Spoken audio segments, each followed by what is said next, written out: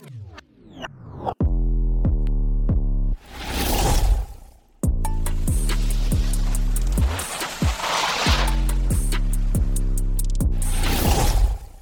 is Care Less, Do More. Welcome back to Care Less, Do More. This is your host, Michelle Parker. This episode marks the last of the first season, and I am currently packing up and heading north for an expedition to Alaska.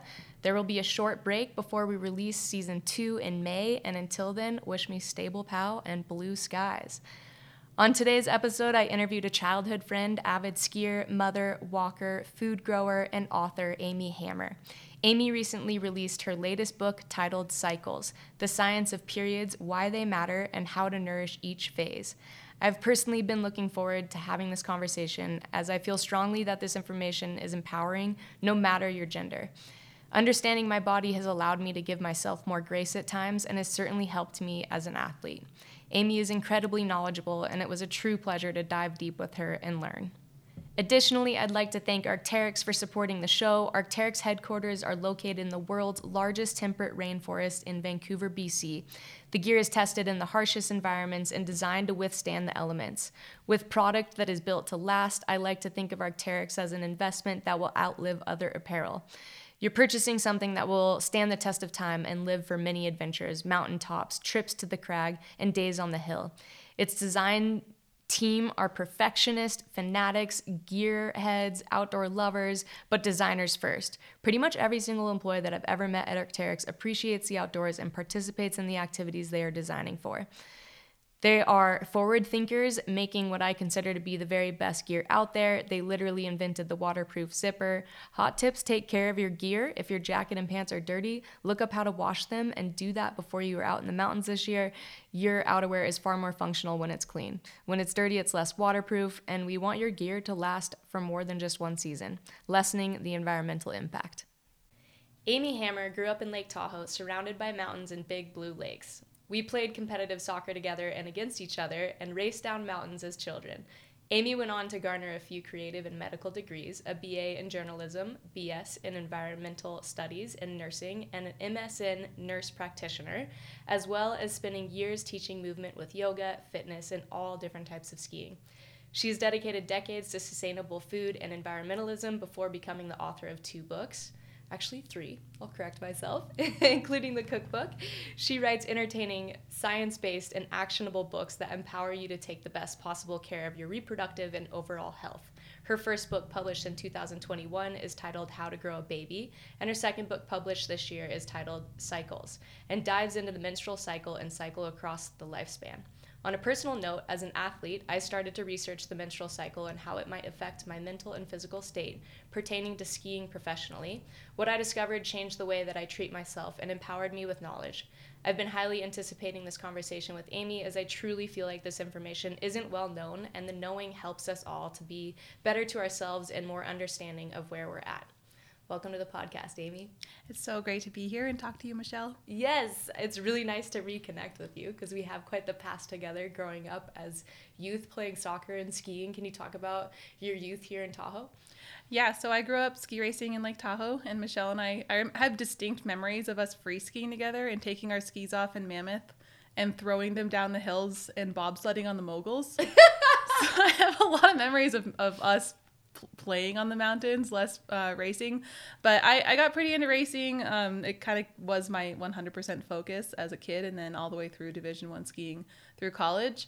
And then I still love to backcountry ski and ski a lot now. So it's shaped my life. It shapes the work I do. It's inescapable as part of who I am and how I think about the world, and even my focus and drive and determination and how I move my body, my connection to my environment, how I think about how I move in relation to nature. It's really shaped everything I do. And I think writing books actually brought that back around, is even when I write something that doesn't have any distinct relationship to me as an athlete, it still informs how I think about the world and how we move through it. Yeah, I love that. I think a lot of those same principles, like, I find so much on the skin track. And most of what you do these days, is it backcountry skiing or? Mostly backcountry. I have pretty low tolerance for crowds. Yes, fair. And I'm a walker. Like, I just need tons of movement to be okay. So whether I'm walking on skis or walking in the trails down in Reno where I live. That's where I find ideas and I work through solutions. Without movement, I really can't think. That's where I find my path really in writing and in life. And the last few years for me, I've had 3 babies in the last 5 years, so I do a lot of walking. Yeah. So the big ski adventures will come back. I'm very calm and confident about that. But definitely in the backcountry, kind of being in that quiet, connected space is where I find redemption pretty often. Yeah, I love that. And I love reconnecting with you now. I've followed your journey for the last number of years, and it's been so incredible to watch you grow and write books and produce stuff that is applicable and that we can learn from. I've had numerous friends kind of comment on different books that you've come out with. I'm like, oh, How to Grow a Baby, that was like my most important book at this time of my life. And I'm like, I know her. That's my friend Amy. And it's just really special to be here with you. Well, and I love too that like we're reconnecting now, and our journeys have been our interests have been really similar over time with food and environmentalism and just really this consideration and intentionality about how you're living. And I think we both express that through our work or really think about how our messages come across to people to get across what we really care about, which is this preservation of what we love. And you can't help but connect information about your body and how you treat yourself and others. That just has to be part of the message. And I think it's really cool that you have an interest in this and you're bringing it to a population that, with skiing, you really try to fit into something that's really intense, and it's kind of been shaped by really men. And so I think what you've done is bring it to everyone by being so talented, but then you've opened up this space for people to also show interest in other things you really care about, and show like that could be cool too. You can like launch off cliffs and you care about sustainable food. So I think those to me those are so connected, and I see so many more athletes bringing that awareness, and I love that because it just shows like no one is one thing. You're not just one identity. You're not just a skier. You're not just a mom. Like people are these mixed, nuanced creatures, and I love that about writing is that you get this chance to really explore all of these complexities and connections and nuances, and nothing is black and white, and things are complicated, and that's what makes it so interesting to me. Yeah, I couldn't agree more. And I'm sure that our upbringing through skiing is paralleled in so many different ways. And you kind of touched on that, how the sport is, the majority are men of participants. And I think the industry itself is relatively controlled by men to a certain degree. I think that's changing. But can you talk a little bit about like being a female and growing up in that state and how that shaped you now? We talked a little bit about this before we started recording, but the way, I'll bring it to menstrual cycles right away, is when I was growing up, I was one of the only girls, which I'm pretty sure you were too, and my cycle was something that was absolutely hidden. I never talked about it. It was super embarrassing if anyone was to know about it. And I think you're just trying to fit into this culture and be one of the boys.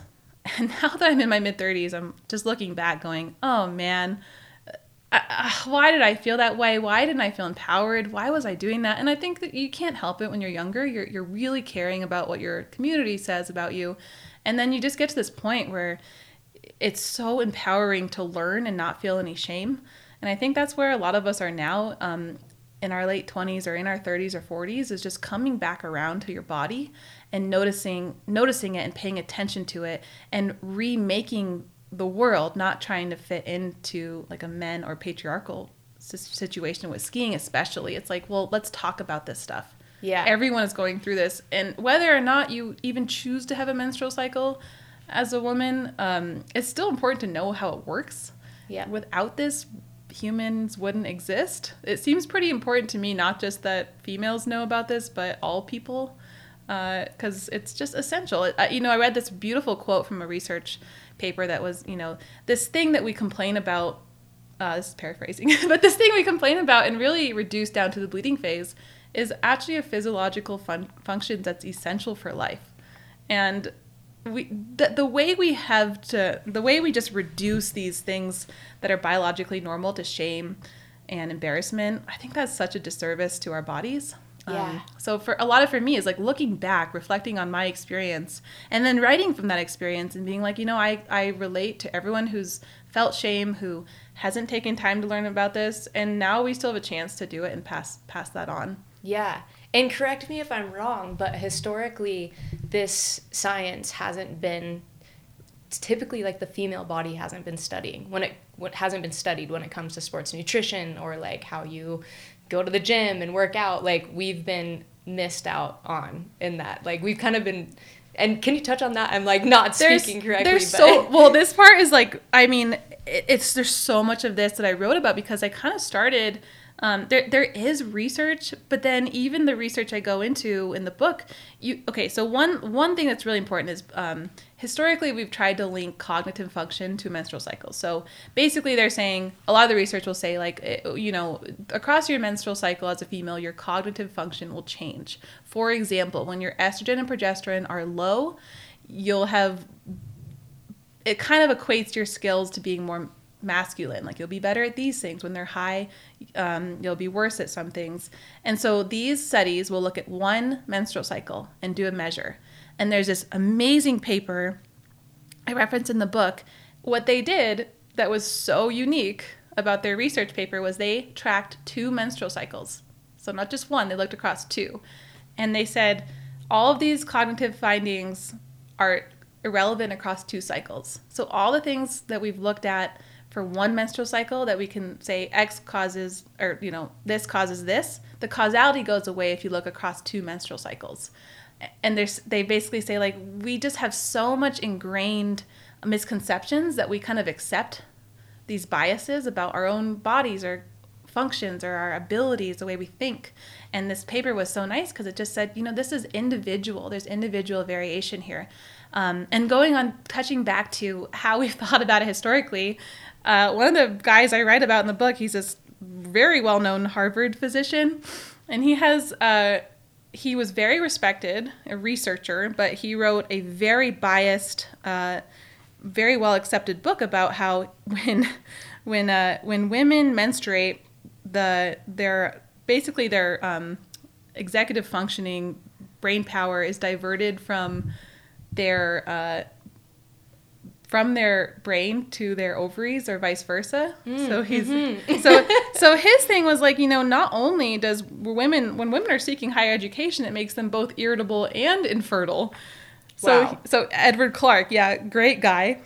So one of my favorite stories, though, is a couple years later, a woman came in with her own extremely well-researched paper where she did all of these exercises and data tracking across many cycles, and she just completely proved him wrong. She was also at Harvard, and she proved him wrong and got an award for her paper. Her last name's Jacoby.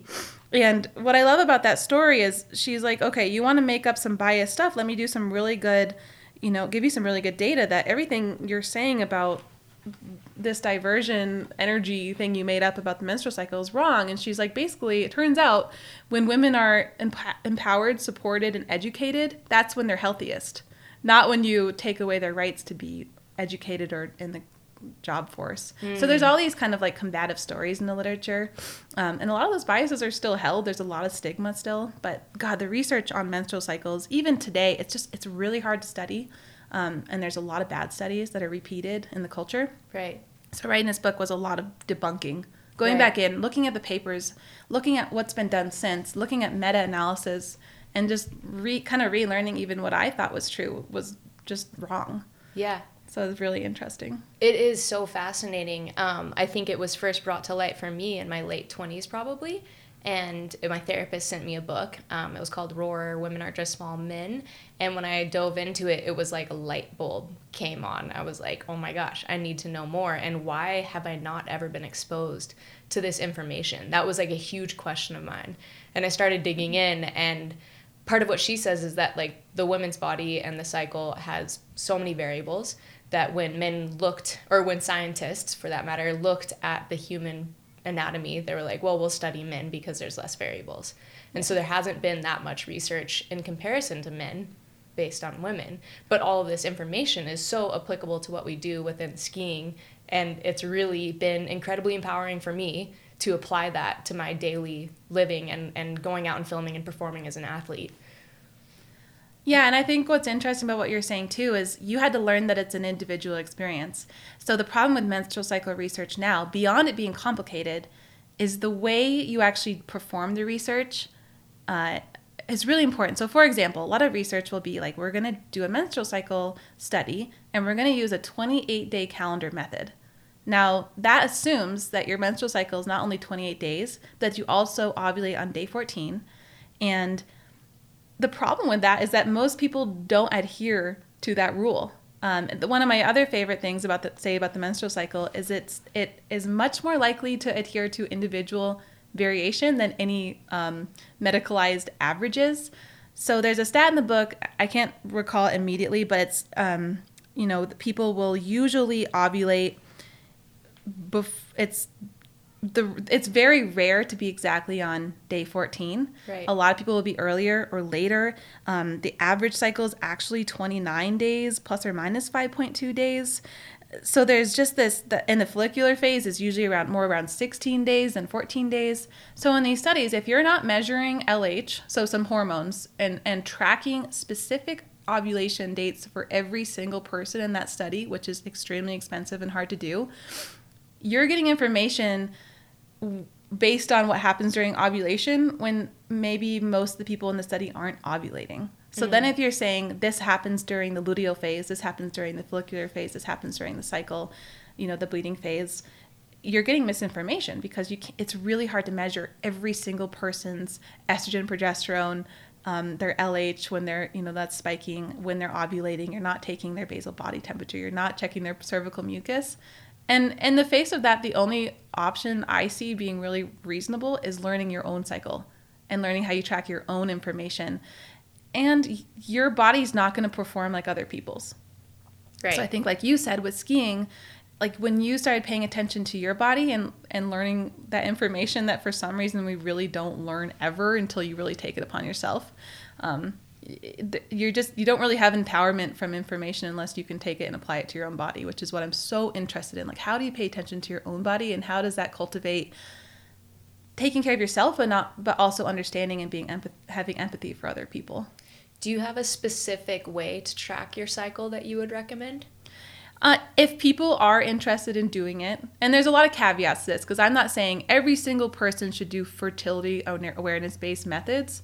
For some people, birth control works well for medical reasons or for personal reasons. I'm not anti-birth control pills. But if you choose not to take them and you're in, not having risky sexual encounters, in which case condoms should always be used. All these caveats said, if you want to track your cycle, regardless of whether you're having sex to reproduce or not, I think is important first. And fertility awareness-based methods are going to give you the most accurate information. So what that means is, these signs like your basal body temperature, which will increase after you ovulate, and then your cervical mucus, which will change in consistency throughout your cycle. So over the month when you're fertile, it'll be more sticky, or we call it egg white sometime. That's my number one favorite because it's, for my body, extremely accurate to know where I'm at in my cycle. And then you can do things like cervical positioning, which is a little more advanced. And I think what's really important to talk about when we talk about fertility awareness-based methods is you're in a relationship with your body that's uncomfortable for some people to talk about. You're paying attention to your cervical mucus, which people are like, ew, I have discharge. That discharge is giving you information. You should have discharge. You have cells in your vagina. That's their job.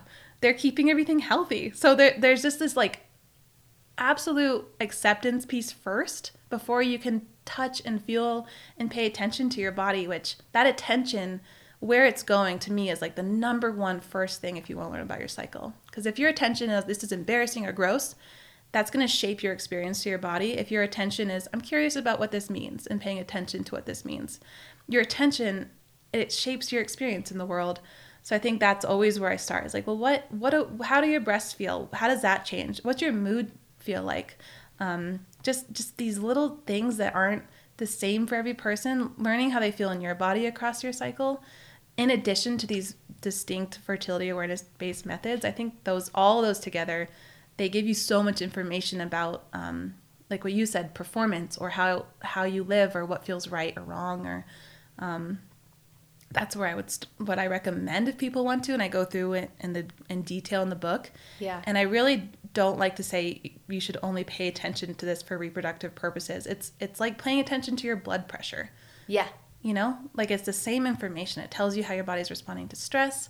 It gives you information over time. I have some calendar, tracking books and everything else I can recommend too at the end, that you can write stuff down and see your rhythms and see your time. There's also wearable technology that tracks your basal body temperature, which can be really accurate, which I like because it's hard to take your temperature every day. Yeah.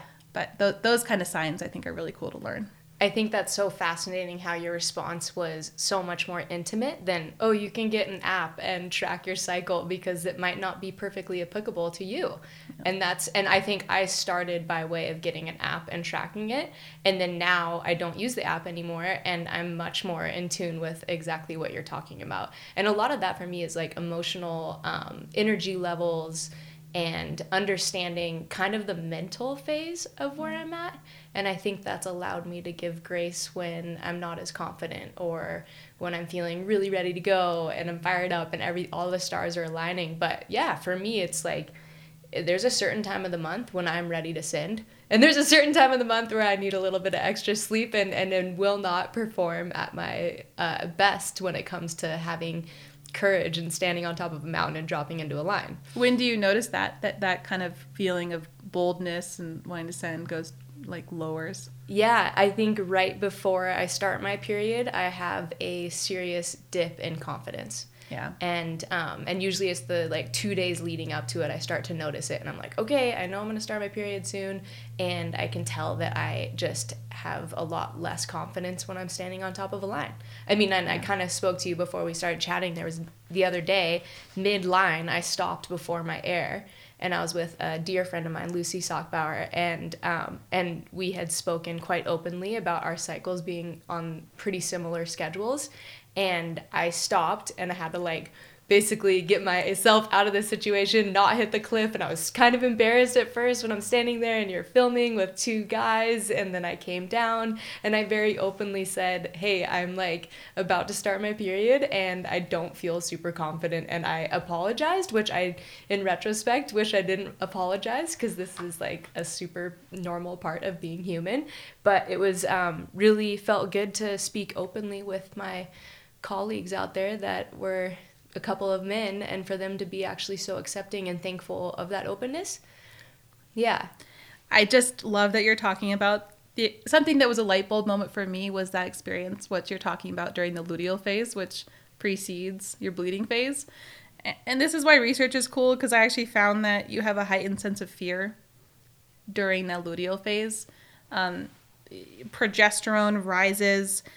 You can experience kind of more emotional vulnerability, but also a reduction in impulsiveness. This is just interesting. People who are addicted to drugs actually have lower blood pressure and reduced anxiety and drug cravings. So you actually have like just much lower impulsiveness and this kind of higher controlling of that impulsivity. And it's this really interesting time where you're also more vulnerable to fear. And I just said that, but the reason we think is because, so your body, the point of the menstrual cycle is you might get pregnant when you ovulate. That's what your body's always kind of preparing for. And it's doing that in a way that's letting your body be really in control of the environment. But so the idea is that during your luteal phase, so after you ovulate, your body, you'll actually be more, I wrote about this in both books, but you'll be more disgusted by things that are gross. You are more careful by situations, what you're talking about, because you're in kind of a more protective, you're more protective of your body, not only against dangerous situations, but also pathogens. So you can be a little less social, because if you're around more people, you're actually exposed to more pathogens. So it's kind of this behavioral immunity. Your behavior adjusts to protect yourself. So it's not, I think I can look back and think of all this time where I blamed myself for feeling something without recognizing that it's the function of the body to protect you during these times.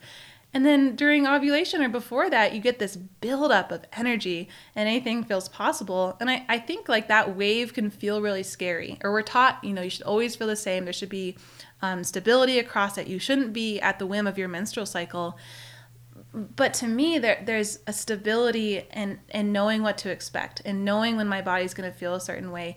And then there's also an adaptability and like a gentleness and this curious openness that I think is so important for how you kind of live in the world.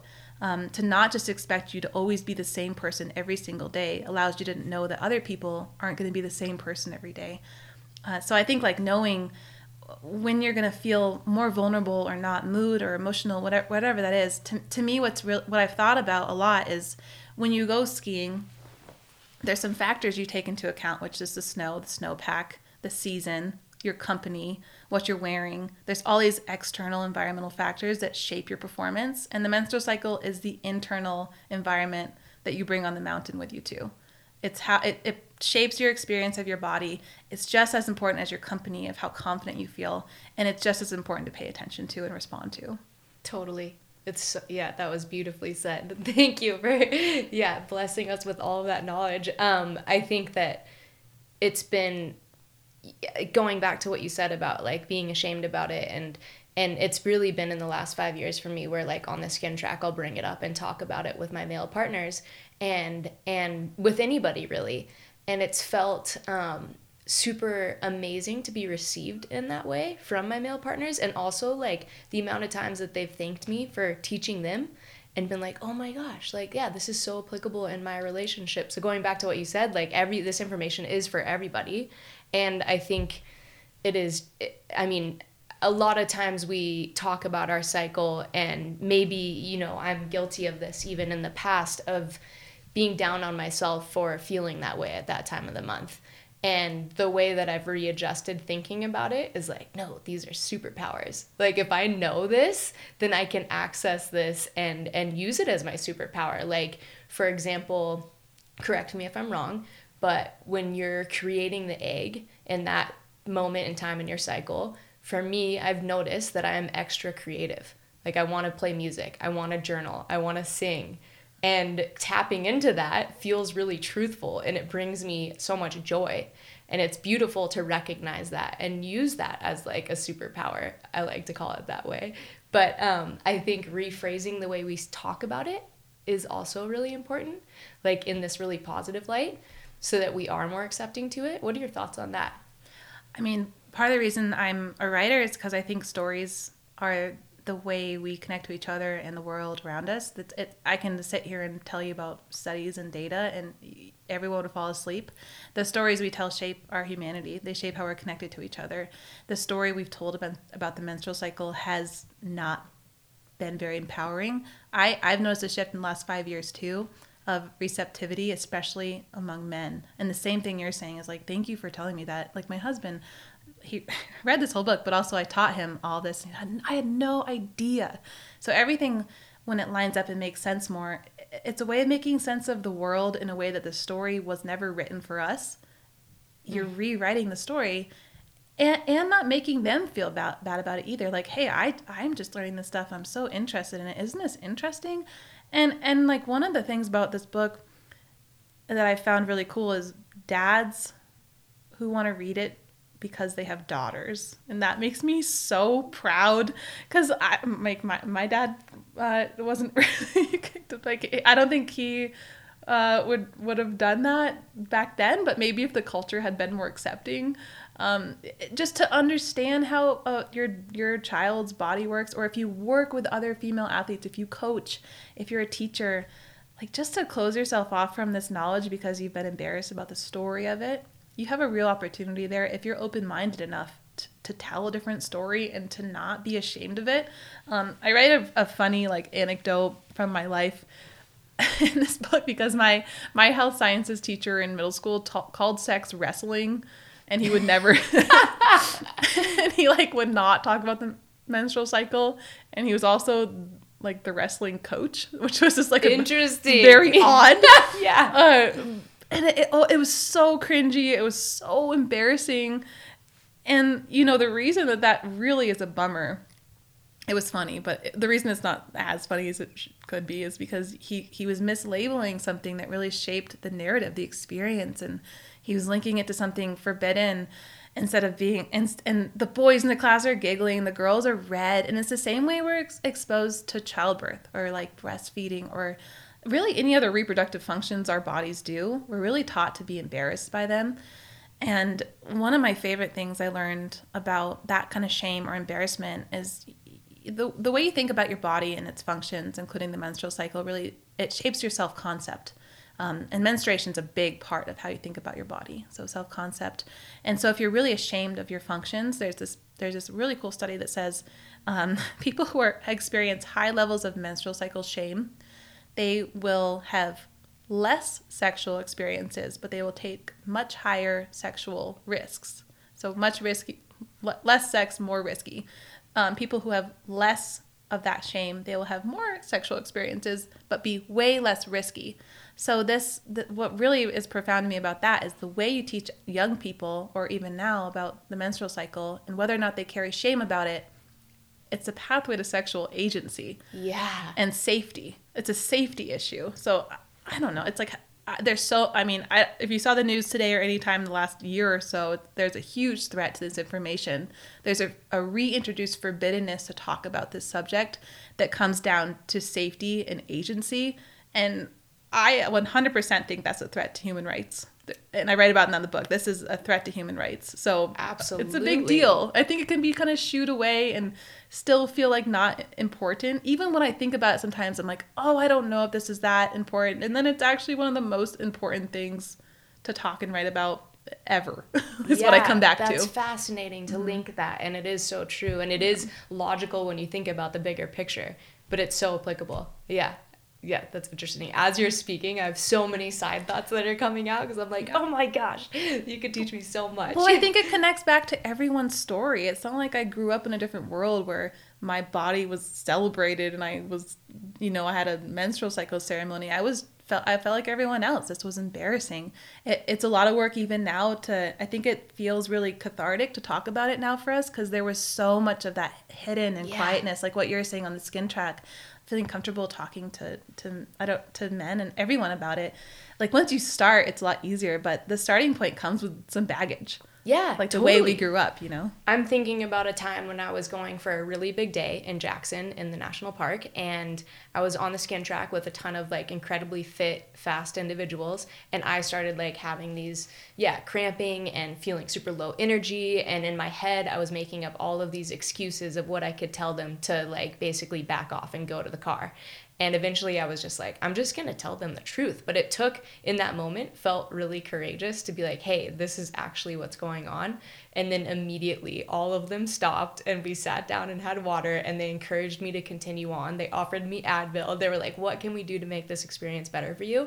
And to be received that way did feel, I don't know, it was just being met with kindness and empathy as opposed to telling a lie and hiding it and skiing back down to the car and then contemplating it, feeling that shame that you're speaking about. Like, I think acceptance and normalizing it, like I love how you just dove in and started talking about vaginal mucus and everything. I'm like, yes, we just need to have these conversations openly. It's human health. We all go through it. And for whatever reason, we don't talk about it that much. Well, about your story too is like you could have lied and gone down and been alone, like isolated in the experience, and instead you connected to a community, and then the next time they're with someone, they're probably more likely to be open to that because everyone knows how talented and the caliber of athlete you are. So no one's like, oh, Michelle is just scared. No one's going to ever have that primary thought. So if you're open about it, I think that's so empowering to everyone else to be like, if she can do it, if she can respond to her body and respect herself and be kind about it, and as a community, you're kind of leading that way of people to be open with their own bodies. Because that's what I come back to is like your story is it's so powerful how you share it with other people. Yeah. It actually, I think about this all the time, is the stories we tell shape experiences. Mm-hmm. So in the first book, I wrote about pain and childbirth. So the stories we tell about painful childbirth, if you internalize that story before you have a baby, your experience of pain through research is much, much greater. The menstrual cycle is the same thing. Young girls are told their first menstrual cycle will be painful, they will be emotional, they'll have bad moods, and the more you hear that, again, research supports that their experience will be more painful, they'll have more emotional dysregulation, not only the menstrual cycle, but once you have hit menopause, which I also wrote about in this book, when your culture tells you you're going to have more pain or emotional dysregulation or depression, you usually have worse symptoms. And the way we know this in research is because they study it in different cultures. And so different cultures have different menopause or cycle experiences because of the way their culture talks about it. So women in some places where the menstrual cycle is maybe more neutral, or this is biologically normal, they tend to have less PMS and cramping symptoms. Not universally, because this is something that happens. Those things are not made up. PMS is 100% real for people who experience it. But there is a cultural impact of how women are treated and their place in society, and the symptom of how they experience their reproductive health. That is so fascinating. It's really interesting to think of that in context of other situations as well, like having a fear of death. Mm-hmm. And exactly. How would you suggest you change that narrative that you're telling yourself? Is it through knowledge and understanding and like learning? Because that seems very applicable in this instance with our cycle. Yeah, I think there's just a total empowerment to understanding what your body's doing differently. Mm-hmm. So if my number one thing is how we talk about it to each other. So instead of teaching girls that it's going to be really painful and terrible, explaining more, this is what you can expect and this is how it works. Because then if it is actually really painful from there, then it's something that we can treat or work on. And they should know when it's outside of normal. If they're having debilitating cramping, that is outside of normal. So empowering people with information gives them tools to know when it is outside of normal, when they should seek treatment, when they should tell the doctor, instead of just being like, well, this is just the way that is. Right. Women should just be in pain. It's actually not normal. It shouldn't be horrible. If it is, there's strategies, there's things we can do, there's different ways we can treat it. I think that's so empowering, is like when we talk about it to our providers, and when we tell our moms or dads or whoever is there for us in our communities. The menopause the stuff I wrote about was the coolest, because I talked a lot about the language we use. There's a couple different neuroscientists I talk about in the book, and they really talk about emotional recategorization. So one of the examples I use is hot flashes. So if you have a hot flash when you're going through this change, which we can expect in our late 40s or 50s, and you go into that saying, this is abnormal, this is pathologized, this is bad, it shouldn't be happening to me, those symptoms are usually worse. Mm-hmm. But if you're using more language like, this is a normal thing, maybe I need more rest, maybe I need more care, maybe I need more kindness with myself or more sleep, all these different ways of caring for yourself, it changes the way you treat yourself and respond. So I think there's all these different strategies I believe in, not just information, because information can be overload, but also just how you care for yourself. Totally. And I know I write about self-care in this book, and I really try to take it out of this like wellness, I'm going to sell you a facial cream for $1,000, and more like this is the key to survival. Like how you care for yourself and others is really important. So there's a lot of ways in the book to have a better menstrual cycle, things you can try that are both research backed and anecdotal. Yeah, because both are important for our bodies. But I don't know if that kind of answers the question. But no, it does too, and it sparked another question which you were just kind of getting into, and you wrote about beautifully in your book. These very applicable ways of maybe easing those symptoms or taking better care of yourself in mm-hmm. those moments. Is there anything that you found personally that has made like a huge difference at all for you? I think one of the biggest things that I will always talk about, especially as with my athletic background, is diversification of movement. Mm. Movement is one of the best treatments for, I think, everything, and especially menstrual cycle pain and mood regulation. But a lot of us get stuck in this idea of we're going to work out for an hour a day. That's our exercise. That's our movement time. And there's this beautiful writer, Katie Bowman. She's a biomechanist. And her whole thing is increasing movement throughout your day. So we've kind of built our home to have places where we sit on the ground, where there's balls, where we can hang. And what I think that's cool about with the menstrual cycle is there's some research that shows if you have worse cramping or menstrual cycle pain, there can be some uterine blood flow problems. We think a lot of it is prostaglandin, which is a type of pain chemical we can feel, but some of it seems to be uterine blood flow. So the way you treat your core, your pelvic floor, not just your six-pack muscles, but your whole core, having strength there, but not just strength, suppleness, movement, flexibility, kind of this really embodied full body strength and flexibility and adaptability. I just think this is one of the most important things that all of us have to relearn. My table downstairs, you saw, doesn't have chairs because we sit on the ground and it forces us to move more. Not everyone has to do that, but just I love the idea of instead of exercising for an hour and then sitting the rest of the day, we're like crawling on the ground, we're moving around, we do lifting, we do food processing, just incorporating all different types of movement into my life is it adds a richness and it's like I don't have to think about it.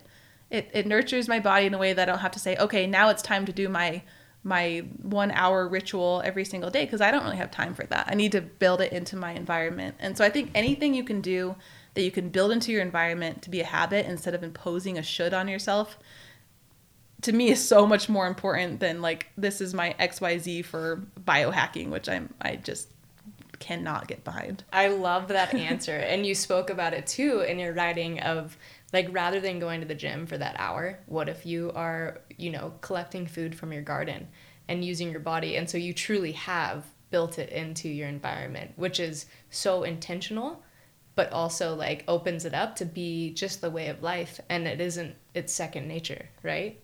Yeah, and I mean, I love the gym. Like I'm not against someone going and lifting. I actually have weights around my house because it feels really good for my body to do that kind of heavy, hard work.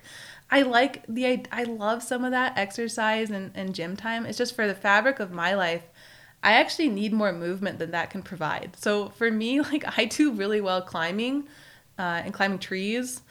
Not just rock climbing outside. Like if I can build recreation into growing food and kind of my lifestyle, it's really empowering for me because I have 3 little kids. My life is hard. I'm hauling kids around a lot. I need like a lot of diversity in my movement without the time to go to the gym or the time to go to the mountains all the time.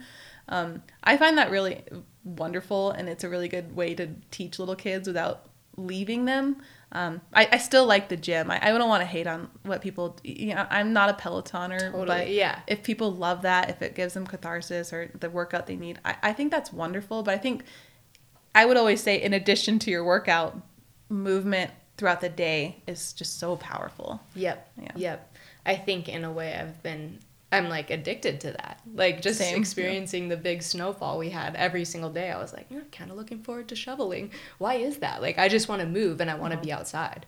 Yeah. It's like built into our nature. If you're like in tune with that, I think you can really feel that.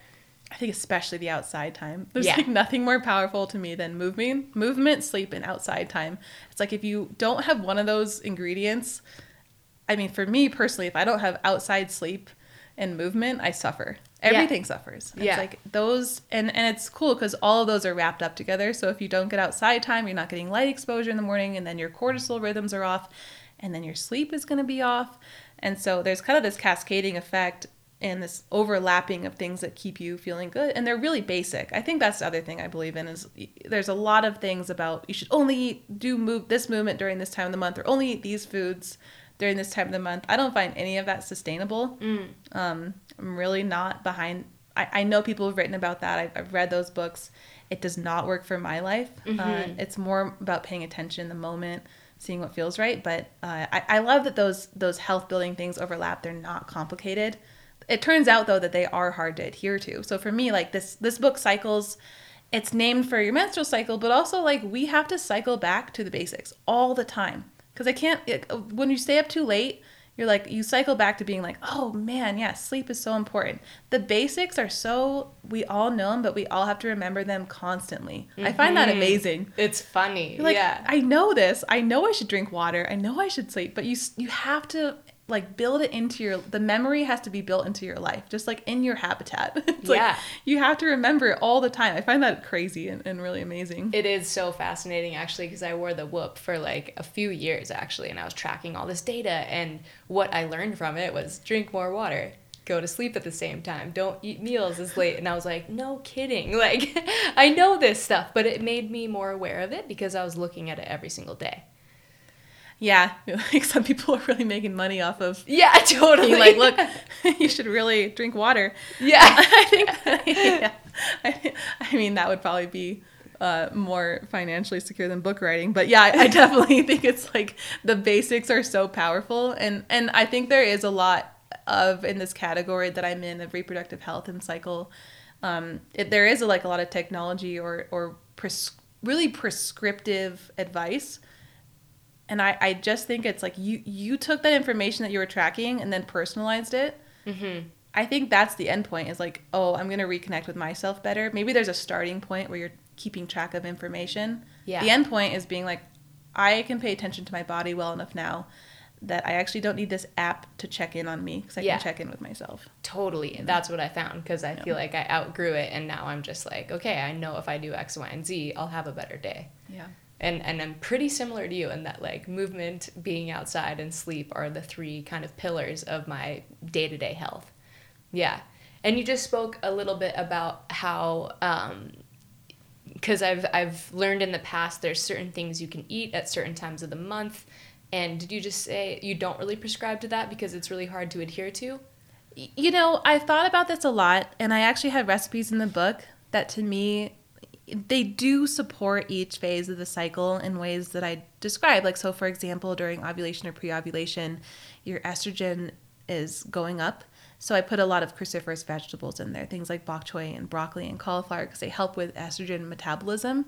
The problem I have with saying, don't eat this during this phase and eat it during this phase, is I eat a pretty local food shed. So if you're telling me in the height of summer not to eat tomatoes, and it's because it's whatever phase, I just can't get behind that because there's no way to really live in sync with my local food shed if I'm eliminating certain foods.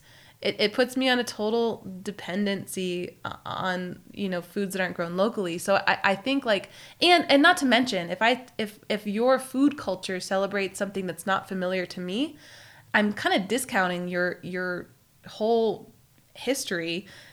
Like if I'm saying everyone should have cauliflower during this time and you're like, well, cauliflower doesn't even grow here and that's not really in my history. Mm-hmm. I don't think it's right to tell people like this Western idealized notion of what's healthy and what's not. Mm-hmm. So that to me is like really reductive and really not honoring that there's billions of people in the world who eat differently than us and might have something that works for them that we don't even know about. So we love to do this in our Western culture is really prescribe what we do to everyone else in the world. And it's like we're a pretty small proportion of the world to be doing that. It's pretty inappropriate to me. Mm-hmm. So that's why like these lists of movement and lists of food in certain books, to me, it's just, there's no universality of that. Like it needs to be individualized to your culture and what makes sense. So things like, I do think things like turmeric and ginger can be really helpful for cramping or during that time. If there are things that you want to include in your diet and try, I think they'd be really powerful and they can help with that, with inflammation and things like that. But to say everyone should eat the same things during each cycle phase, I cannot get behind. I can't support that based on like where I live and just the knowledge that people don't do things just like me, nor should they. Absolutely. And we all live different lifestyles. That's been something for me that's been hard when I am traveling so much. Like, I think my whole thing with food is local, in season, and organic in that order of importance, right? And yeah, I couldn't agree more. But when I'm on the road, like moving so much, it's really hard for me to stick to any sort of routine when it comes to food. And so I try to just eat healthy in general. Mm-hmm. But I agree, like, abiding by these rules, sometimes for me it's been really helpful to shed those rules and just focus back on the basics like you were saying. And I think also what's nice about shedding those rules, I've been really interested in this lately because I have a lot of unlearning to do about morality and food, and we've been taught this diet culture, and one of the number one things I would say before anything is feeding yourself enough. Mm-hmm. I think there's such an emphasis on restriction and morality associated to certain types of food and having good versus bad food. I really think the first step of feeding yourself is relearning how to think about food.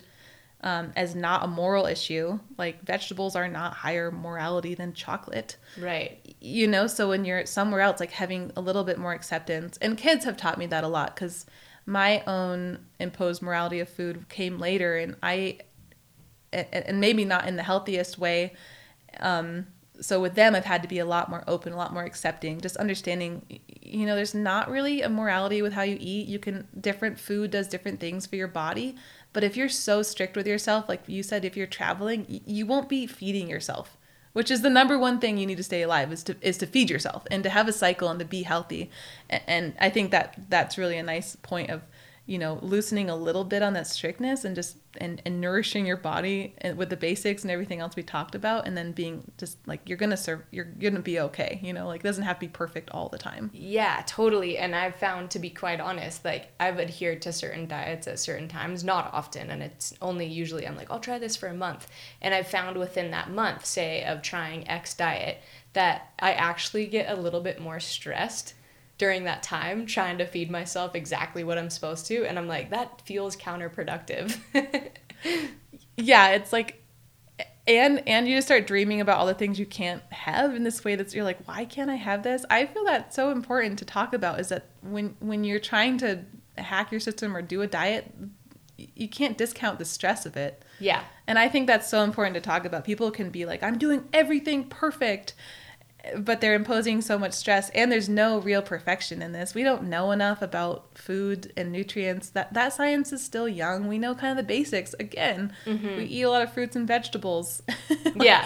It's like very healthy for our bodies. And there's, in the book I talk about, there's the most research behind Mediterranean diet, but think about where research money is going and what's studied. There's probably a lot of different definitions of health we're leaving behind. And I think that's where I get into like being embodied and being in your own body and paying attention to yourself versus following the rules that maybe are told to you by others. Yeah, right. Where did your interest in food and sustainability like spur from? So I think early, when I was 4, I started making omelets. I've always liked cooking obsessively, like following the hardest recipes and cookbooks. Really, really focused and really serious about it. I love that. It's really, really intense. So we had gardens, and I grew up in Maine. Before I moved to Tahoe, we had gardens there. When I went to college, you know, like most people, I went through this total disenchantment and just total, I was so sad about the state of the world, and food was a big part of that. And so I started writing about local food, working for Gary Romano out in Sierra Valley. I worked there through college. Shout out to Gary. Yeah, I love you, Gary. Yeah. And then, you know, I did journalism and environmental science. So I was like, I'm going to be a food science writer or something within environmentalism, something about food, something, you know, something in that category. So I would talk to local farmers, talk about their experience. And then I also wrote for Edible magazine. So my first thing with food is I love food. Mm-hmm. I love flavors. I love thinking about food.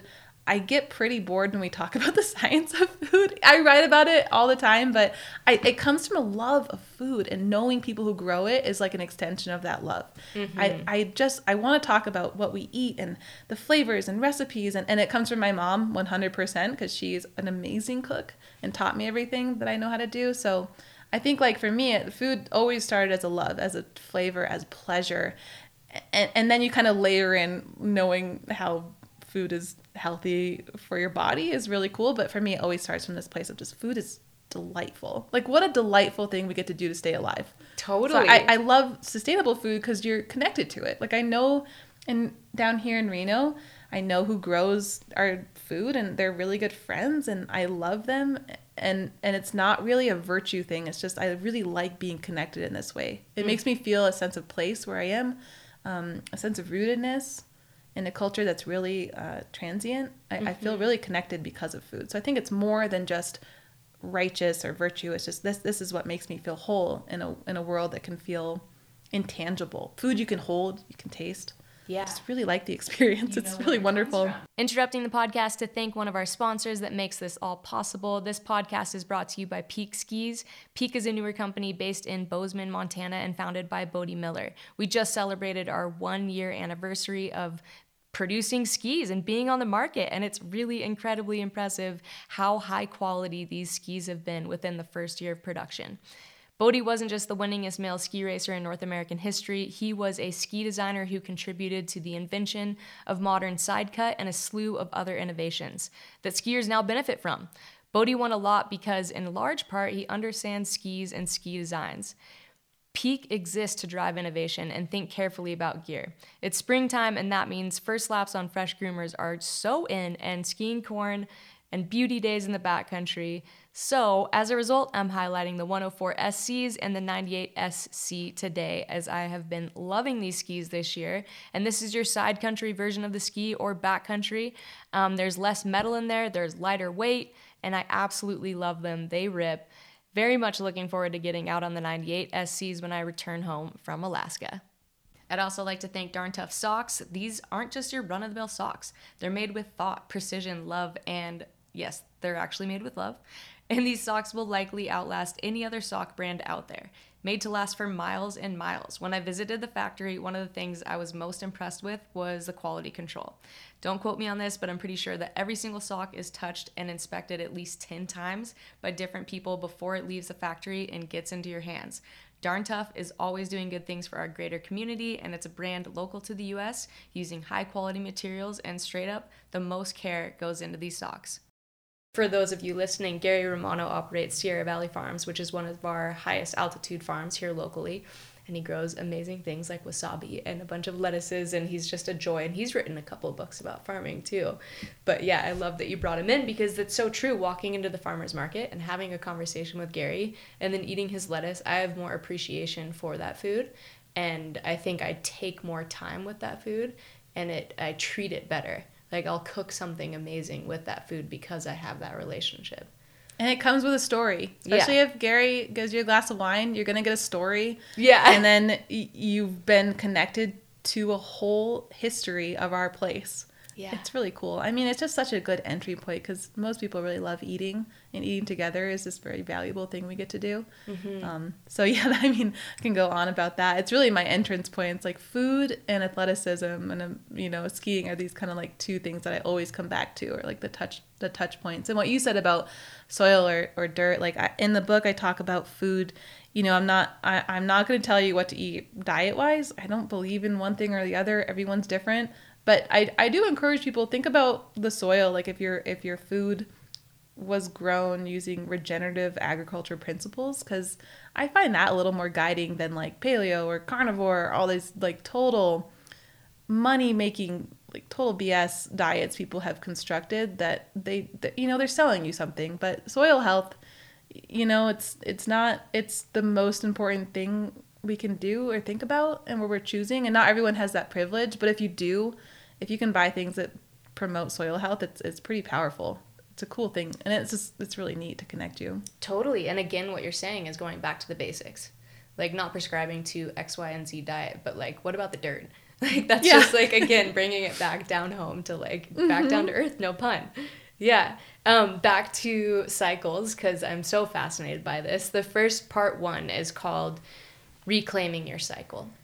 And I'd love for you to talk just a bit about that phrase in and of itself, because I think it is a valuable part of this. So I think this is so important to say first, is this book was not written as a romanticization. I'm not trying to say your cycle is beautiful and it's flowers and rainbows. It's just like this is what we're talking about is a fundamental experience. And there's this really wonderful writer, Inga Winkler. She says it's fundamental because it unites the personal and political, the intimate and the public, and the physiological and the socioculture. So this reclaiming your cycle is understanding that the menstrual cycle isn't just happening in your body. It actually is this really interesting uniting point for humanity, and it's a human right. So understanding that this thing you're learning about is your human right, and it connects you to how you understand your body and other people. The reclaiming your cycle is reclaiming the story. Mm-hmm. It's how what we've talked about so much is how you've been taught. You kind of have this opportunity to say like, oh, wait, if I was internalizing shame about this, that's just not, that actually isn't the biggest story here. It's more interesting how that happened and then having this time to really reconnect and have ownership of your body, and knowing that your body isn't broken, it's not shameful, it's actually just like really adaptable and capable, and it's performing these functions that we maybe don't talk about enough in a way that's just like I really come from this as from a point of fascination. All reproductive health, like how, I mean, it's like the first book I wrote, how to grow a baby. It's like whether or not you grow a baby, you were once grown. So I think this information should be fascinating to everyone. So it's not really like you should love your menstrual cycle or you should always have one. It's just we should know how this works, and we should be able to talk about it in a way that's a story that is empowering instead of a shameful story. Yeah, in a more inclusive way. And in part 2, you talk about the 4 seasons of your cycle, which I really loved diving into a little bit in reference to the seasonality of what we experience in nature. So this is cool because I didn't come up with the 4 seasons of the cycle. That it just turns out that a lot of us who experience a cycle, we've noticed there's a resonance between the seasons and the experience in your body with each phase. And what I find the most powerful about that is that you can't see your ovaries, or when you ovulate, you can't see what's happening, but you can experience seasons. You can see them, you can feel them, there's a tangibility there. And I think having, your bleeding phase connected to winter, you can feel that kind of retreat or being cozy if that's your experience. There's a connection to the rhythm of your body with nature, which for so many of us is one of the most valuable connections we'll ever feel as humans, because there's a lot of disconnection in our culture built in, So if we can find ways to reconnect to rhythms in nature through our bodies, I find that to be the most embodying and one of the most important parts of my life, is to feel that you're part of the world. I think that's really neat. Yeah, there's a connectivity there. That's really powerful. Yeah. And it's not, throughout history, different cultures have linked the cycles in your body to seasons. It's just, there's historical context there, and it's really valuable for a lot of people to do that. Yeah. So cool.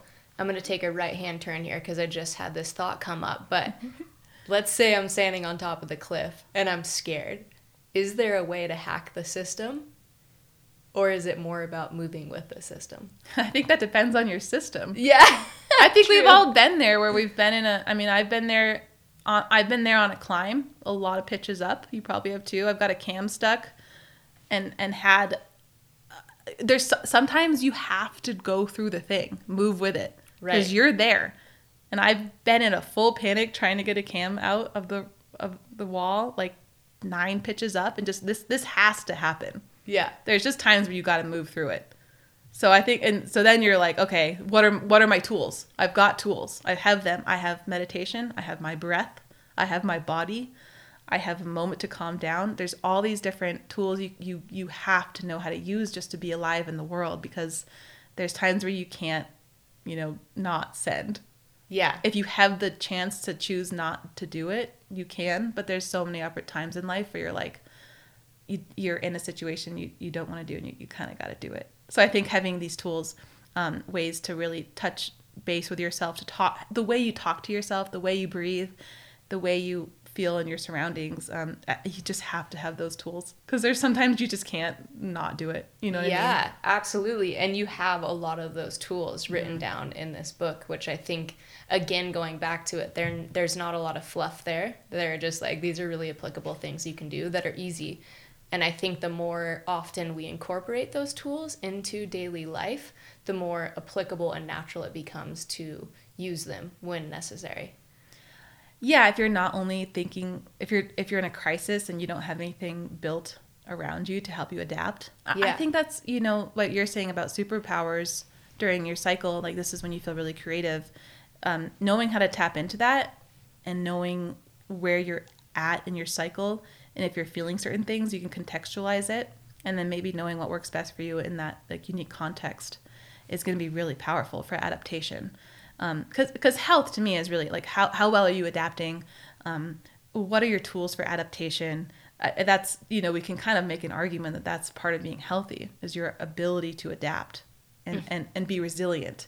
So I think what you're saying, having these tools, to me, they're not, they're not fluffy to they're just very, I love practicality. One of them is going on walks with friends, like that being part of, there's so much cool research about going on a walk with a friend.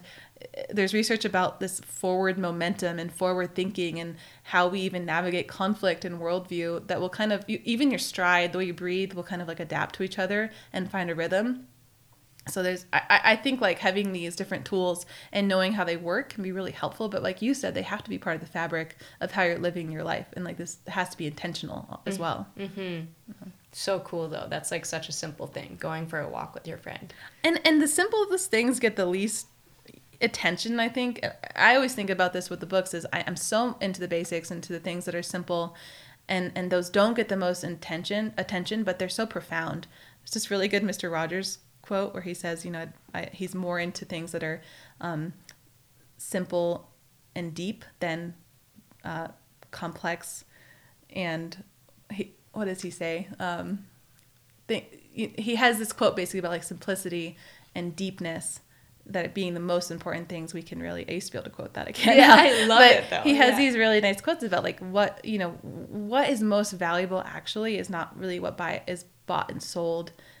And then you can't help but talk about capitalism and patriarchy, which we all kind of, it's a lot more in our culture now, but that's the way it shapes it, is like the things that you're actually willing to spend time and money on, they don't need to be so guided by what you're told by the culture as much as like what you find on your own path. Mm-hmm. Yeah, bring it. I love that so much. And I love how your mind works, where like I would never research going for a walk with my friend, and you're like, what are the benefits to going for a walk with your friend? I think I originally looked that up because there's some research about not just friend, but like if you're in an argument with your significant other, that you do a lot better problem solving if you go on a walk together. I love that. And I do much better talking with people or working things out if I'm in motion. So there's this thing about being in motion for humans that is really a regulation device. And there's some cool research about babies even, that if you're on a walk with them, they'll cry less, their heart rate slows down. Like we're just made to be in this wave of motion. I find that like so empowering. And I don't know, there's just not enough walkers. Yeah. I think like walking is one of those things you really find later in life, because you kind of start beating yourself up as much, and you're like, this feels good. This is really healing and rejuvenating for your body instead of always crushing yourself. So yeah, I like to look up, well, what exists, like what literature exists to support the things we feel that are to be true. Because a lot of times with science, you're like, oh, that makes sense, and it should. But it's cool there's someone decide to study it. Totally. It's like you don't need someone to tell you that feels good because it feels good, but it's cool if you read something that supports that. Yeah, absolutely. And you saying that, actually, I was just reflecting on yesterday. It was a beautiful spring day in Tahoe, and I went for a hike with two of my close friends, one who I've known my entire life and one who's newer. And my old friend, Glenn, decided to leave a lap early, and I took his girlfriend for this second lap, or we went together, and I didn't know her super well. But by the time I dropped her off at home, we had been so vulnerable and so open with each other. Like we knew everything. It felt like we were old friends all of a sudden. And it was this beautiful recognition of that simplicity of moving up a mountain and experiencing that together in motion at a slow pace with no expectations, like opened us up to like, I don't know, this incredible connection. Yeah, I think in my first book I have, kind of a quote about with walking. It's like you can't capitalize on it. Nothing can be bought and sold. And it's in these like unproductive, almost like wasted moments, according to our economy, where like magic lives. Right. It's just like, how do we value the things that are valuable instead of what we're told to value? I think I'll reference book about walking all the time. Walking is like it's just integral to what we, like how we move through the world, the pace of our thoughts, the pace of our bodies. So of course I have it in both books because it's walking. Luckily I can link you back to, your pelvic health, and you can go into the alignment of your body. You can go into blood flow, and how your perception of each other in the world. It's just so supportive in this way. It's really beautiful, because most people can feel that change, but to know it's like physiologically supportive too, I think is really neat. Yeah. So fascinating. Where do we go from here? Do you want to touch any more on the 4 seasons of our cycles? I think as far as the 4 seasons, it's just really cool to think about your 4 seasons. Yeah. And so in the book, I talk about things you might feel. It's not a universal experience always, but it's, I think there's a lot of resonance with paying attention to your body that way. And I think like there's also this step of getting past the feeling of like, oh, this is cheesy or not real. And then instead just kind of being a little bit more sincere with your own body, like respecting it and trying new things and being openly curious. I think that's always the most important thing when you're learning something new is like, how do I be open to this? How do I be curious? How do I find the community like you found that is receptive and kind and empathetic to talk about it? So there's a lot in the 4 seasons that I think is really fun. There's all these recipes and movement, but I think contextualizing the menstrual cycle before you get to those 4 seasons, I find really important because you're kind of exploring the stakes. Why did this matter? What has happened before now? And why is this such a big deal to learn? Because the stakes are high. It's like how you think about reproductive health and reproductive rights. And so there's like a duality to this of paying attention to your own body so that we understand ourselves better, but also that we can extend care to ourselves to other people in our community. And then with that 4 seasons, you play into exploring the 4 seasons of your life. Yeah, that was, I couldn't believe with this book how much fun I would have writing about menopause. Yes. Because, what I really thought about was with our menstrual cycle, however ridiculous your education, or maybe if you had a good education, I don't know. Mine was very ridiculous about the menstrual cycle. Really great from my mom, really bad in school. At least you're in a classroom sitting down talking about it.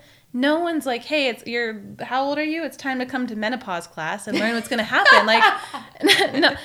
And so most people are just, you're blindsided. And the thing with menopause itself is the day, 1 year since your last menstrual cycle. Your menopause is a day. The menopausal transition can be years, and all these symptoms and these changes.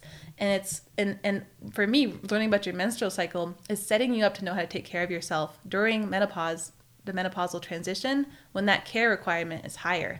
I think I'm almost 35. I think that's one of the most appropriate times to really start thinking about this, because the variability of my estrogen production might change at this point, and my progesterone production is probably going to start going down a little bit. There's this insidious change that we're all going to experience, and we can expect to live fully a half of our life in a postmenopausal body. And one of the coolest things too about writing about menopause is it links you to evolutionary biology. So there's this really wonderful researcher. She talks about the grandmother hypothesis, and basically there's not a lot of other animals that live past their reproductive stage. So a lot of animals will reproduce, they'll raise young, reproduce, raise young, and then they'll die. But humans and orca whales and a couple other mammals, they live a long time past their reproductive lifespan, almost half of your life, like I said. And the reason we think this happens is because basically grandmas become ecological havens of knowledge. Like orca grandmas, if there's no salmon supply where they are, they remember where to find it. And so what they found is that these both whale and human grandmas increase the survivability of young children, their grandchildren. So what I think is really cool about talking about menopause is this celebration of how we age and how we think about our bodies and our value in a culture that really links aging to a decrease in value. Kind of having a new story of your values increasing as you age. You're important for the survivability, for ecological knowledge for the next generation in this way. It's pretty progressive as an evolutionary idea that is really focused on natural selection and reproduction. This is kind of an expansion of that. Like you have value into your whole life. Yeah. So that's why I really liked writing about this. Menopause and even our reproductive health in general is often talked about, maybe as like hormone problems or like estrogen deficiency, something to be treated and cured, instead of understanding what's actually happening in your body and knowing when treatment is or isn't necessary, what it will actually help what the history of this is. So that's why I would talk about menopause forever. It's not the only part of cycles, but man, it's so, especially if you're in your 30s or 40s, like this is the time to learn and prepare for this thing that will happen. And talk to your mom, your aunts, people who have gone through it. Like, what was your experience? I didn't really have that talk with my mom until I was writing this book, and it was fascinating to me that was not something that I was curious about, because it's an inevitable part of our life. Mm-hmm. And I like talking about the first period through the last, because that is really the rhythm that your body's living through your lifespan.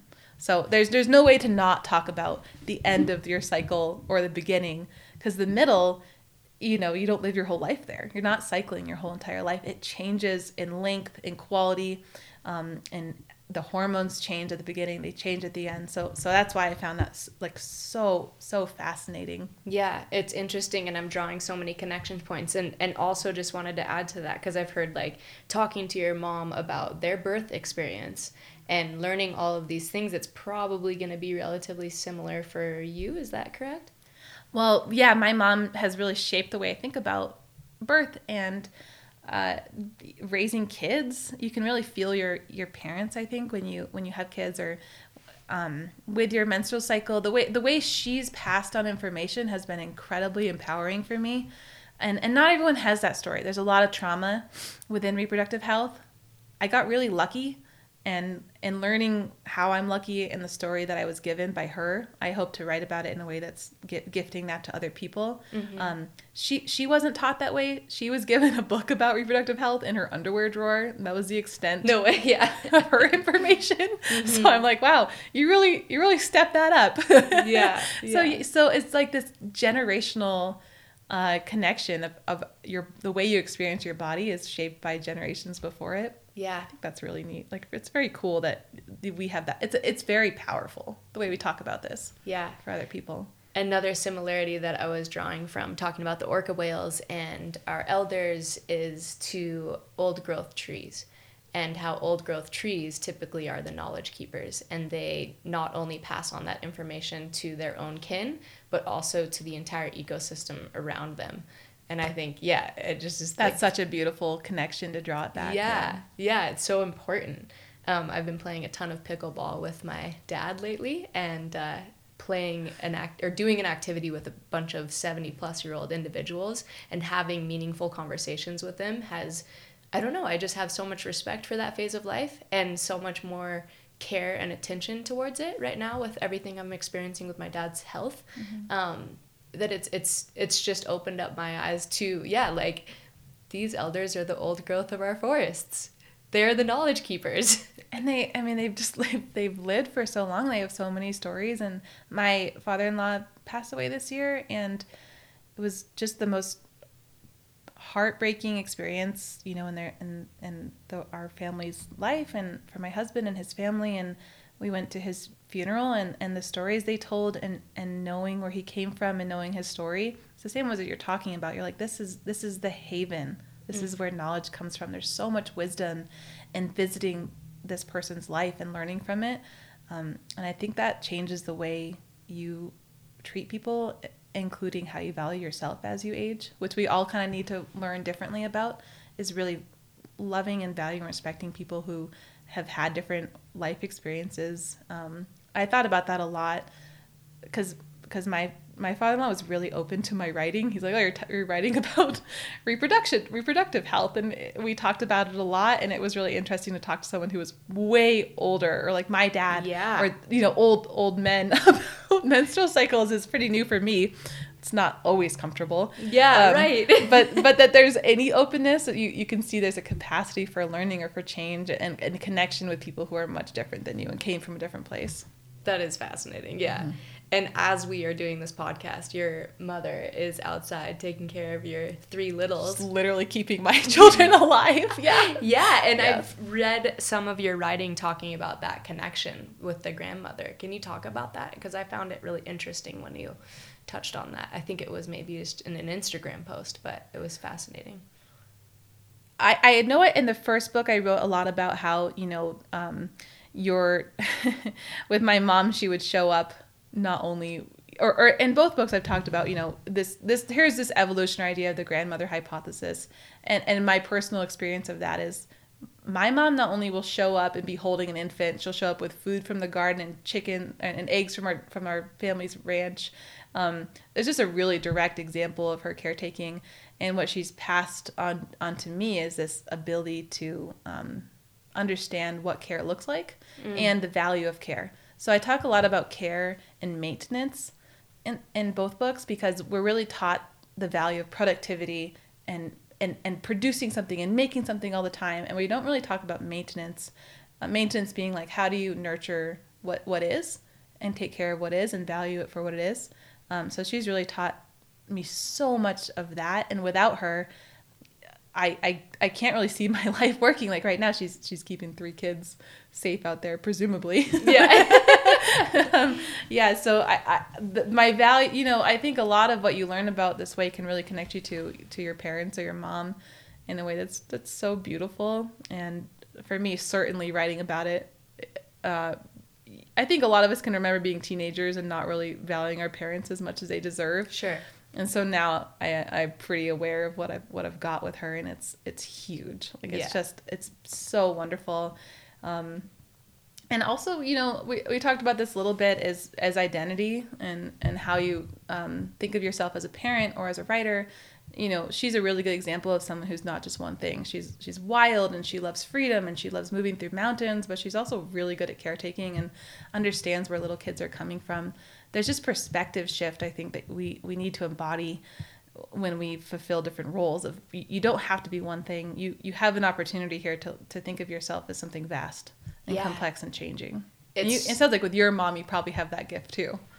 Yeah, she's pretty much a skier through and through, but yeah, totally. But I was thinking about that this morning when I was like so excited to come down here and have this conversation with you, and simultaneously it's this beautiful spring day in Tahoe, and so I have like these little heartstrings that are like, oh, ski touring would be awesome today, but I'm like, oh wait, there's this whole new side of myself that's really fascinated in other aspects of life, and I think that's really healthy for my overall well-being, is to have like multi-dimensional personality and not just solely about skiing. And my partner and my parents and other people have opened me up to that idea.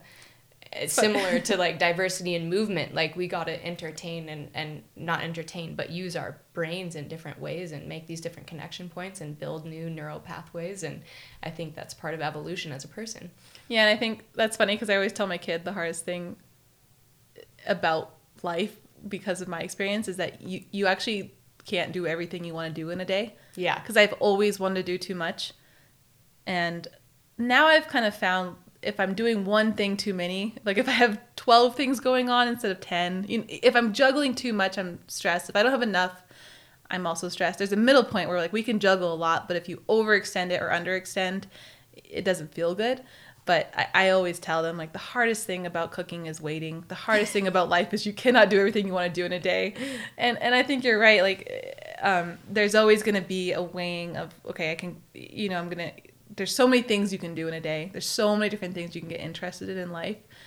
And there's a lot of space to do that, but it's a choice. And there's so much to choose from every day. It's really hard to narrow it down. That's been the experience having kids, is what 3 things can I accomplish today?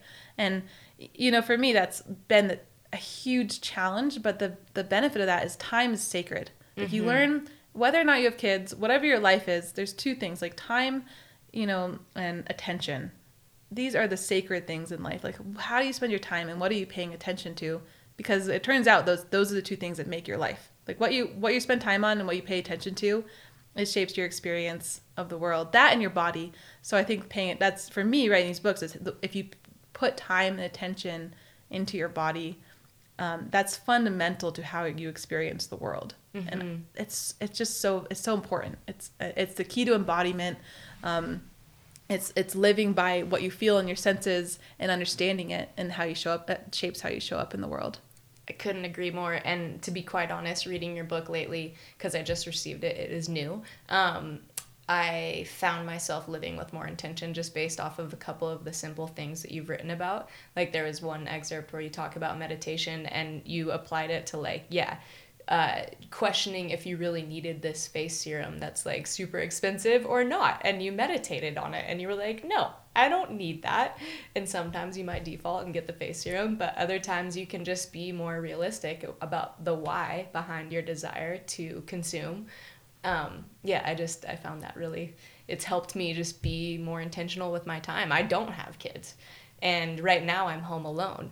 And so my time is super valuable. I have a lot of things going on, but making sure that I don't pick up the phone and get into a scroll or whatever it is. I find the phone to be the most engaging thing that is a distraction.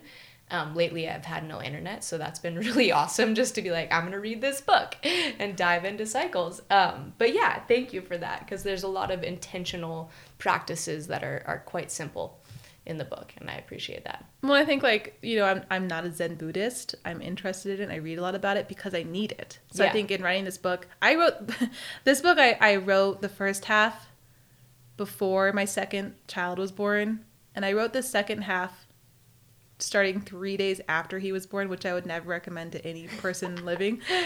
But every single thing in this book that I wrote about was this reminder to myself in a time that was extremely challenging of what I needed to be okay and to survive. So everything I wrote about was, it's like, it's contextualized by personal experience, not just myself, but in hundreds of people I've talked to, what works for them and what works for me. So I think there's, including in research, you know, so I think like what you're saying is it's the same thing. You have to cycle back to it, because if you spend a day, if you waste a couple hours scrolling, you're like, you kind of learn from that, being like, oh yeah, I forgot, this feels terrible. Right. So I don't think you should ever beat yourself up for doing that. It's just knowing, like what you said, how we continue to value other things and revisit that choice and pay attention to what does feel good. And it's not like that's going to be perfect forever. It's knowing we can get back there and how to kind of recenter and reground ourselves. Totally. And I talk about that in the book too. It's like, what are the tools you can get back to that plant your feet firmly and ground you in the earth. And one thing I'm a family nurse practitioner. One thing I always do before I enter a room, because I'm entering a room where I don't know what's going to happen, and that can be really hard and chaotic. I always put 2 feet on the ground. I learned this from a physician up in Tahoe who's wonderful. You put 2 feet on the ground, you take a deep breath, you feel your feet on the ground, and then you walk into the room. And her lesson doing that, and how I see patients and how I live my life, it's actually just a little step, and it makes a huge difference. Because I can start something new, or start this experience, start a conversation from a place of being in my body and being okay. And I think skiing for me is so much like that too. It's like I found so much more value in being in my body more, and having less expectations on it. Like from ski racing, I always had this, it was really angsty, it was really challenging. And as I matured in it, it was just much more of this groundedness within my body and understanding like how it was moving and in the world, and being more intentional about it. I don't know if you found that too, but like how you kind of start shapes the experience. Yeah. You know?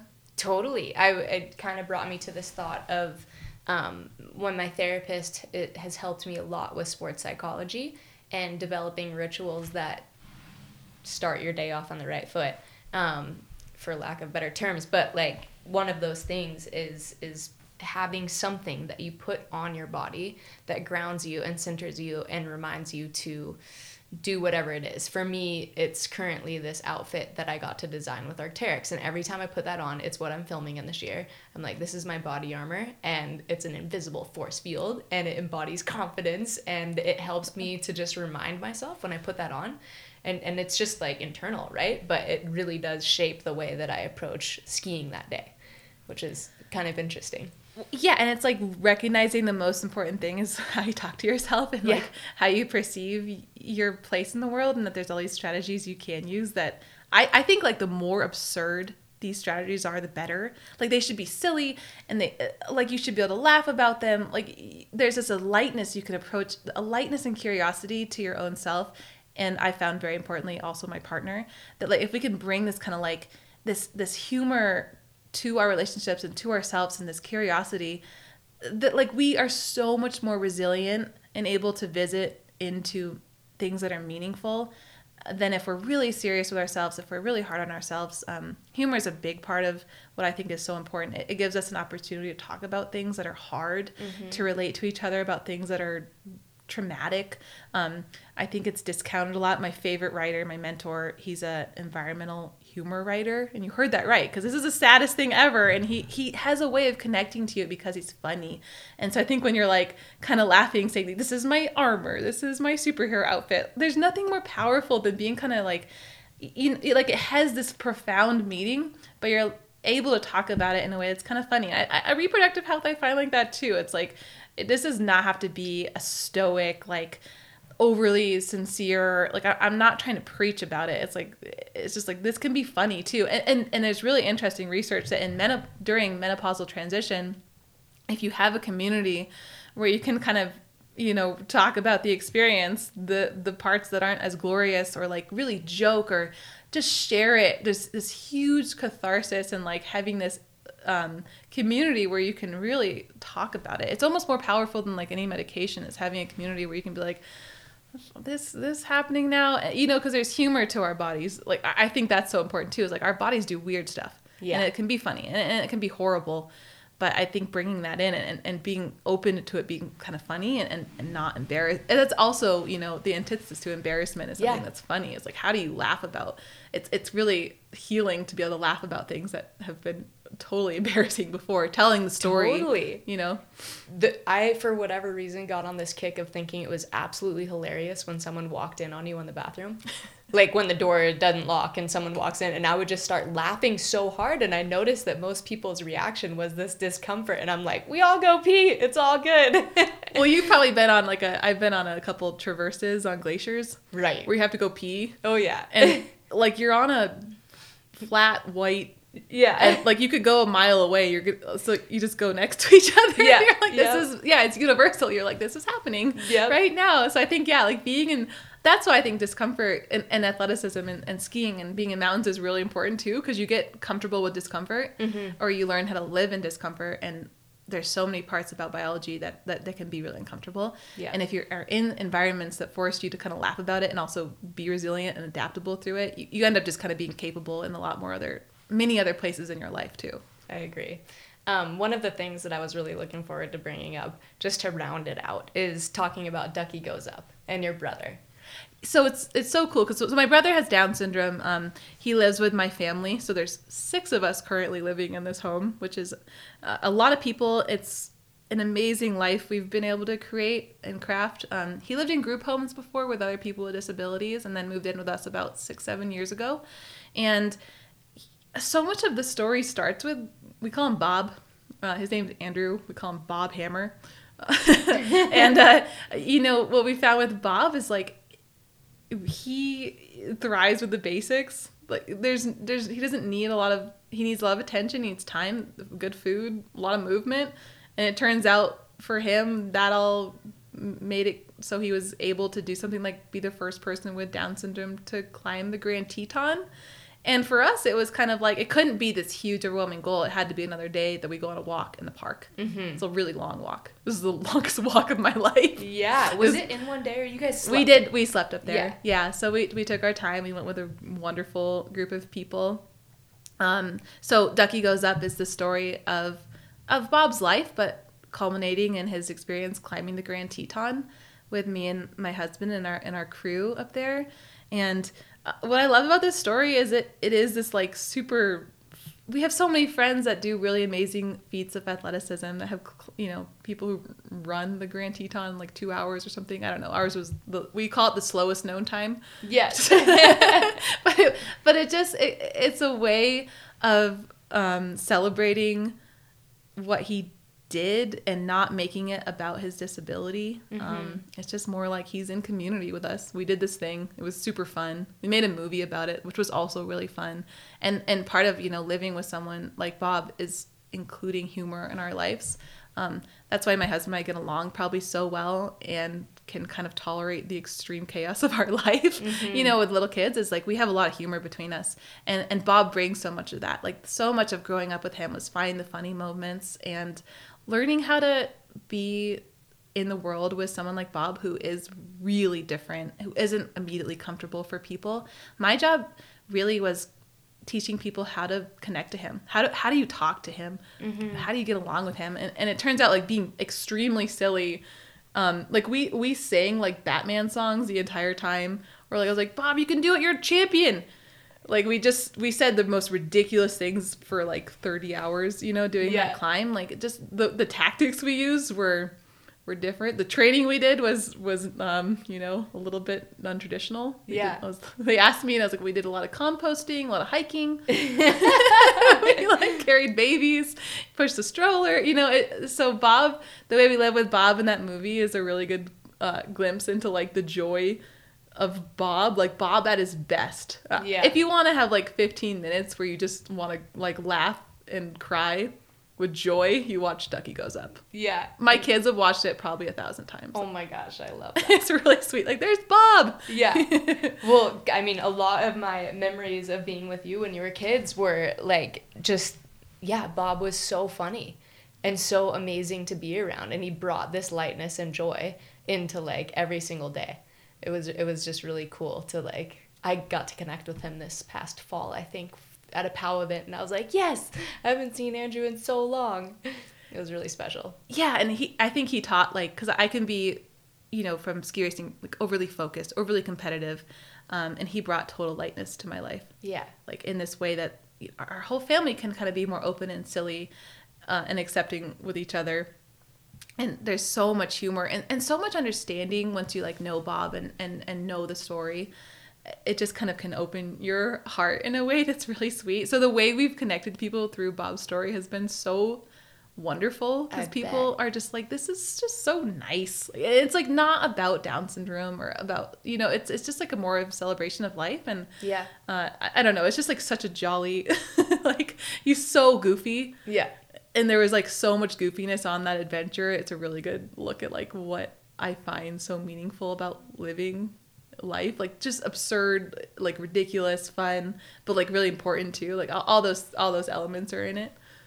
So Bob's been a huge inspiration. He also, like, as I've done all my medical training, he's been my guy that I've, like, learned to listen to heart sounds and like, do physical exams on. Like, he's so patient. Wow. Yeah. So he's, like, he's kind of been with me through everything. Like, I talked to him about, you know, boys, and the first time I told anyone I, like, loved Max, that my husband now, I probably talked to Bob about it, and they have a sweet bond. So yeah, it's pretty awesome. They do have a sweet bond, and Max has the most beautiful ski turn. I mean, incredible. I don't want to be biased, but he's definitely he's one of the best skiers in the world, for sure. I think so too. Yeah. Yeah. And crazy. He made Ducky Goes Up. Yeah, right? He's a filmmaker. Yeah, filmmaker, incredible storyteller, just an incredible all around person. Yeah, he just his ability to, like, get it with Bob. Like, you can kind of vet humans through Bob. Like, do you get it, or are you kind of, like, uncomfortable? And he just, like, I think the first time Max met Bob, he was just, like, cradling him in his arms, spinning him. Oh my god! Within, like, an hour, I like, love just so much love. Wow! Like, they love each other. Yeah. Like, if Max is like, I wanna, like, if he's not getting what he needs, like, a hug from me, he'll just, like, go hug Bob. Oh, that's so great. Yeah. Yeah. Well, thank you so much for your time. Is there anything? Are you working on another book already? I have ideas. I have a fresh baby. She's 3 months old. Mm-hmm. I have a third book idea, many book ideas, but yeah, I'll definitely continue writing. I don't have one right this second, because I just need, I just started, and I just started a new job as a nurse practitioner. So I kind of need to do that and have a little bit more space and time. Yeah. I wrote both these books with small children during nap time, mm-hmm. and with a lot of family support. I'd like to write my next book with childcare, because it'd be really nice. Yeah. One of the hardest things about writing a book is if you get distracted. And I've written these books with the maximum distraction that a person can have. Just the amount of times I've written a sentence and then had to get up and, you know, when the kid was napping to nurse them back to sleep or to soothe them, I just had to be 100% willing to leave my work and come back to it, which gave me a really good relationship. These projects took a long time because they're so research-based. So I've found that with writing, time equals quality. The amount of time you can put into it and revisit it and re-edit it and challenge your assumptions and end up on a path you didn't expect. I just value things that are created slowly and intentionally. And so kids have actually given me that gift of creating something that has to be meaningful because my time is so valuable. Yeah. But yeah, I'm there's no plan to ever stop working on this stuff. I have so much stuff I want to work on. Well, that's music to my ears. Yeah. I love absorbing it all. Yes. Mm-hmm. So Cycles is available now. You can get it on Amazon or where else? You know, it's everywhere books are sold. I encourage people to, if their local bookstore doesn't carry it, they will order it for you. Oh, awesome. Yeah. So that's my number one. It's get it through your local bookstore. If you get it through your local bookstore, you can still review on Amazon, which the algorithm loves. Helpful. Yep. There's two annoying things we have to do as authors, which is tell people to pre-order and tell them to review. So yeah, those are things you can still do. But I mean, Amazon is always an option for books. People hate it or people use it. If you're getting valuable information from it, it's fine. Yeah. But thank you for mentioning that, because I think the local bookstore is the way for sure. I couldn't wait, though. I pre-ordered. It helps so much. Yeah. It's a bummer of our life that we have to kind of totally live in a world with that. But if there's a way to have it be positive, then it really helps the book get into more hands too. Yeah. Yeah, totally. Yeah. So the entire title is Cycles, the Science of Periods, Why They Matter, and How to Nourish Each Phase, with recipes, self-care, and movement practices. It's amazing. There's chock full of so much information that's applicable. And as we've been saying this entire conversation, it is super empowering to know this stuff. And I hope that everyone has garnered a bit of information about it and it's tickled your fancies that you open up this book and read it. And additionally, your other book is called How to Grow a Baby. How to Grow a Baby. That's my phone ringing in the background. Forgot to put it on silent. How to Grow a Baby, which we didn't dive into a ton, but I have heard from many sources that it is absolutely amazing. I kind of describe it as my training manual for pregnancy and childbirth and beyond. I've used it all three of my pregnancies. I return to it consistently. I think that's how I've learned the value of that book to me, is the moment I got pregnant with my second and my third, I went back to that book. I reminded myself of movement and nourishment and ways to take care of myself that honestly, for me, made the biggest difference of anything ever in my life, or how my experience of birth was. And this thing that's kind of like menstrual cycles. It's shaped by a story that can be pretty rough, or you can kind of relearn to think about it differently. Yeah. So it's for all people especially who want to have a unmedicated vaginal birth. Will find it the most interesting. Mm-hmm. I had my babies at home. I would never recommend that for every single person. You should have your babies where you feel safe. But for people who are interested in that path, it's a really helpful resource just from personal experience. And it's being used to empower people who are pregnant. It's a teaching tool, a resource for midwives and doulas. So I found that to be really cool, that people are using it in this way that it's intended. It's this is to be used. These books are to be used over and over again, and in ways that help you actually care for yourself really practically. Yeah, totally. I mean, when I started reading this book and I was like, I should read the book before I interview Amy, I was like, I actually really want to take my time and digest this and go back to it and reference it and learn it through and through. There's also a lot of information in there. Yeah, it is. Slowly, But it's such a beautiful book. Thank you so much. And I'll link to it in the show notes. Go to your local bookstore, ask for them to order it, review it on Amazon, all the things. Yeah. Thank you so much for having this conversation. Thank I loved you. it. Yeah. I learned so much, and I really appreciate your time.